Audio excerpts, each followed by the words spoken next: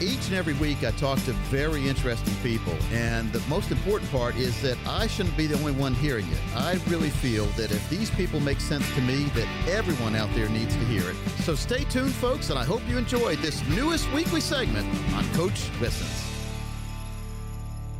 Well, folks, this is the time of the show where we go out across the world and find someone who's making a difference. And like always, this week is no exception. We've got a return visitor. Now, it's been about over a decade since he's been on last. His name is David Webb. And David has been entertaining and informing the public for decades, from music to talk, in Boston, Houston, Dallas, New York City, and in syndication, now satellite radio and television. He's host of the David Webb Show on Sirius XM Patriot 125, and he's also on Fox Nation. He's a Fox News contributor. He's all over the place on The Hill and Breitbart News also. His name is David Webb. And David, where are you joining us from today? Miami, Florida. Oh, that's a nice place to be. Miami. Yeah, after the Bourbon Festival in Kentucky this weekend, it's nice to come home and decompress. Tell me about the Bourbon Festival. Did you go to Blanton's? We didn't get to the distillers. The distillers came to us. I got to tell you, I was surprised and happily so. They're a 31-year festival in Bardstown, just outside of Louisville. And man, have they got it dialed in. I tried, actually, one of my favorites was the 1792 Barrel Proof by Blanton's, among others, but a real tasting, real experience, real food, great people. And, one of the reasons I love this country, there's so much to see and do. You're right about that. And you never run, like a lot of people they run to the airport and they go like overseas where they could be having a lot of fun and seeing a lot of cool things right in their own state, believe it or not, especially here in North Carolina. Yeah. And so if you think about our country, if I could for a second, you look across America and include the islands and territories, we contain every climate on the planet, from rainforest to high desert to low desert and everything in between. I mean, look, I love traveling, love seeing the world. There's a lot to see out there. None of us will ever get to see all of it. It just isn't possible. But you can do a lot in America and still never get through it. Now, where were you born, David?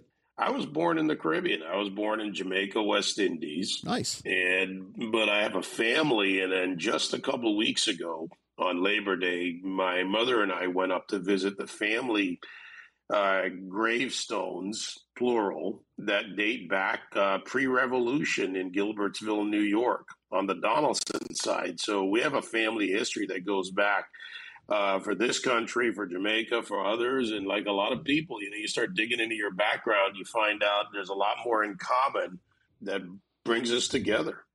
I stayed in Jamaica like 3 or 4 years ago, right before COVID came. And in our resort, there was a jerk chicken shack there. And the cool thing about that, it was all inclusive. So you could go by the shack anytime you wanted. They give you half a jerk chicken. So I think I probably had about 20 chickens a day there, it seemed like. And I love jerk chicken. Well, it's okay to make them an endangered species once in a while.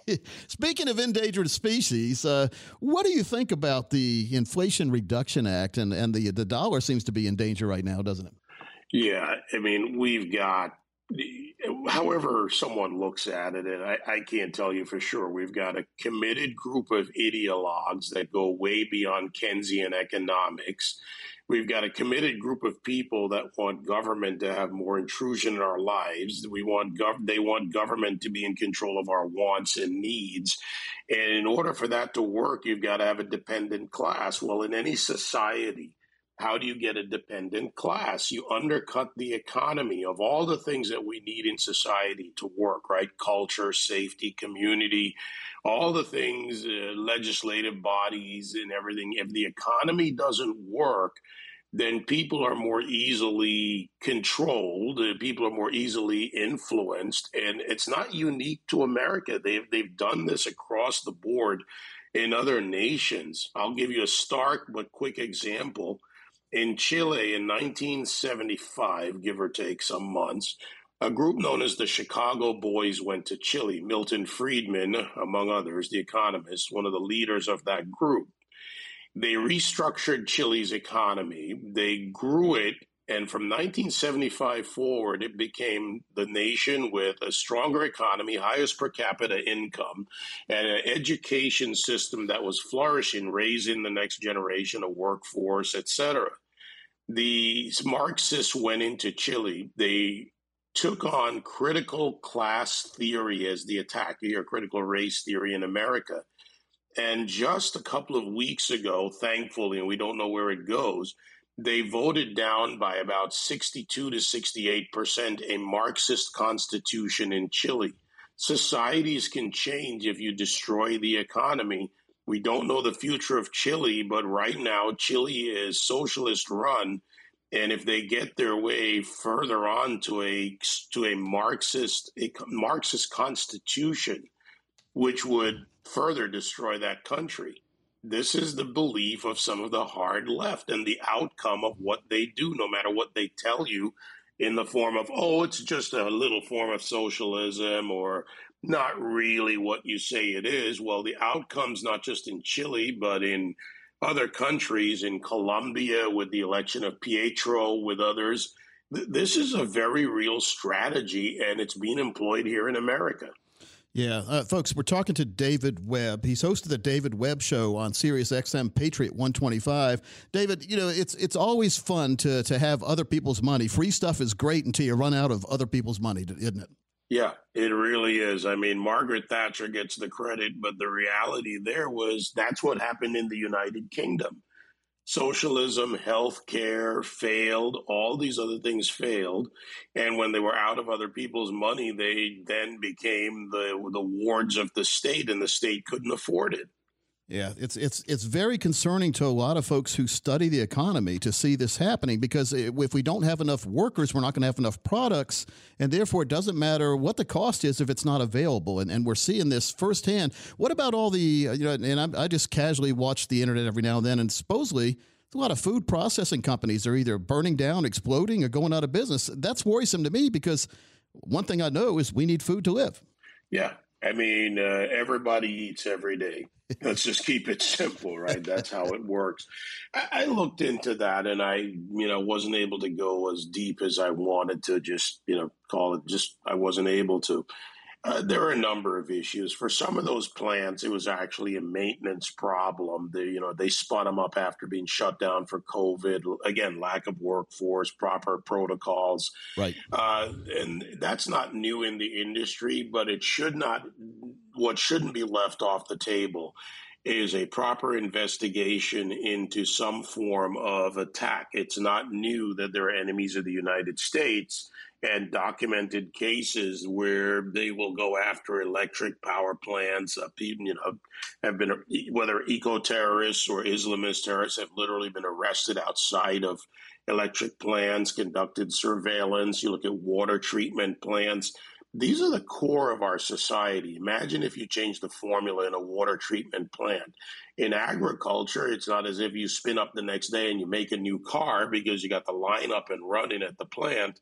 You have to plant, grow, and those gaps can cause real food deserts for Americans, not to mention from an economic standpoint, exports to other nations, which fuels the economy, fuels those companies, and feeds those families that work there. Yeah, it's just it's crazy right now. There's so many. I guess we're in a 24/7 news cycle, so you hear these things, but then you start trying to connect the dots, and many times the dots won't connect. One of the things that I really want to talk about here is inflation and issues like market volatility impacting the country today, as well as the media's inability, it seems, to want to use the word recession. Maybe they'll start using recession when we go into a depression, but why is the media so skeptical, and why are they so? It seems like when I grew up, the media was the watchdog, and now it seems like the media is a lapdog for certain parties. Yeah, look, the short form of that explanation is over the years, those who entered the media field started out as reporters, the dishonest crowd who didn't follow the W's, right? Who, what, where, when, why, and then, of course, the how in their reporting. They became the editors in these newsrooms, and I've worked in newspaper, television, and radio currently, and those editors make editorial decisions about what gets published and how it gets tangled. And we see that in papers like the New York Times that have gone from paper of record to the paper you wouldn't wrap fish in. And when you look at them, they have an enormous influence. But it's because people have built themselves into these institutions and in the bureaucracy, similarly in government, where the left has really entrenched themselves. And this is a big part of the need to fix this country. It's not just about elections and voting. But once officials are elected, good ones will look to fix these bureaucracies and help root them out, because it's not about being left or right. It's, do you function correctly as an institution? We need good institutions. We need good establishments. We need a good functioning government. Yes, we really do. Hey, we also need good functioning restaurants and places we go to buy things. And one of the things that's been very concerning to me, which it's baffling as well, is and I want to get your thoughts about this, probably the last thought of the day today. Hope to have you on again in the future. But your thoughts on the national employee shortage that we see almost every single state has the same problem, where you go to a restaurant and there's a sign in the window saying we're closed today because we can't find employees. What's going on? Because the employment numbers are pretty low. I mean, we have an unemployment number that's pretty comfortable, but yet we can't find people to work. Well, the employment numbers are low because it's been a farce for decades used by both sides. They use what's called the U3 numbers. I would encourage anyone to look up the U6 numbers at BLS.gov and get a better understanding of the employment situation. Also, once people have left the workforce and no longer report, no longer file for unemployment, they drop off the roll. So as a result, the number looks low, but the reality is we have still over 11 million jobs unfilled. We do have a problem with a workforce that largely due to COVID was paid to stay home, and they've made decisions. We have another issue, which is, I think, more cultural, which is the value of work and a generation, by the way, which most Americans, I believe, and it's somewhat anecdotal, get it. Hard work, getting ahead, being an achiever. But we also have too many people working or not working. And then, of course, mediocrity, again, affecting the economy. If you don't start young and build your way up in life, how do you become a better earner and therefore a better economy? Yeah, it's just it's baffling to me. I mean, I've always wanted to work, and I want to earn what I make. It's no fun sitting at home. I don't think it would be fun. You'd probably feel worthless just getting a check every now and then, but a lot of people seem to like to do that. So, David, it's been a pleasure having you on. Hopefully we won't wait 10 years to have you on again. But again, folks, his name is David Webb, and you can see him on Patriot 125, The David Webb Show. Dave, thanks for your time today. Thanks. And let's not make it 10 years, Coach Pete. You take care, my brother. 888-623-8858, 888-623-8858, or just text 401k to 600-700.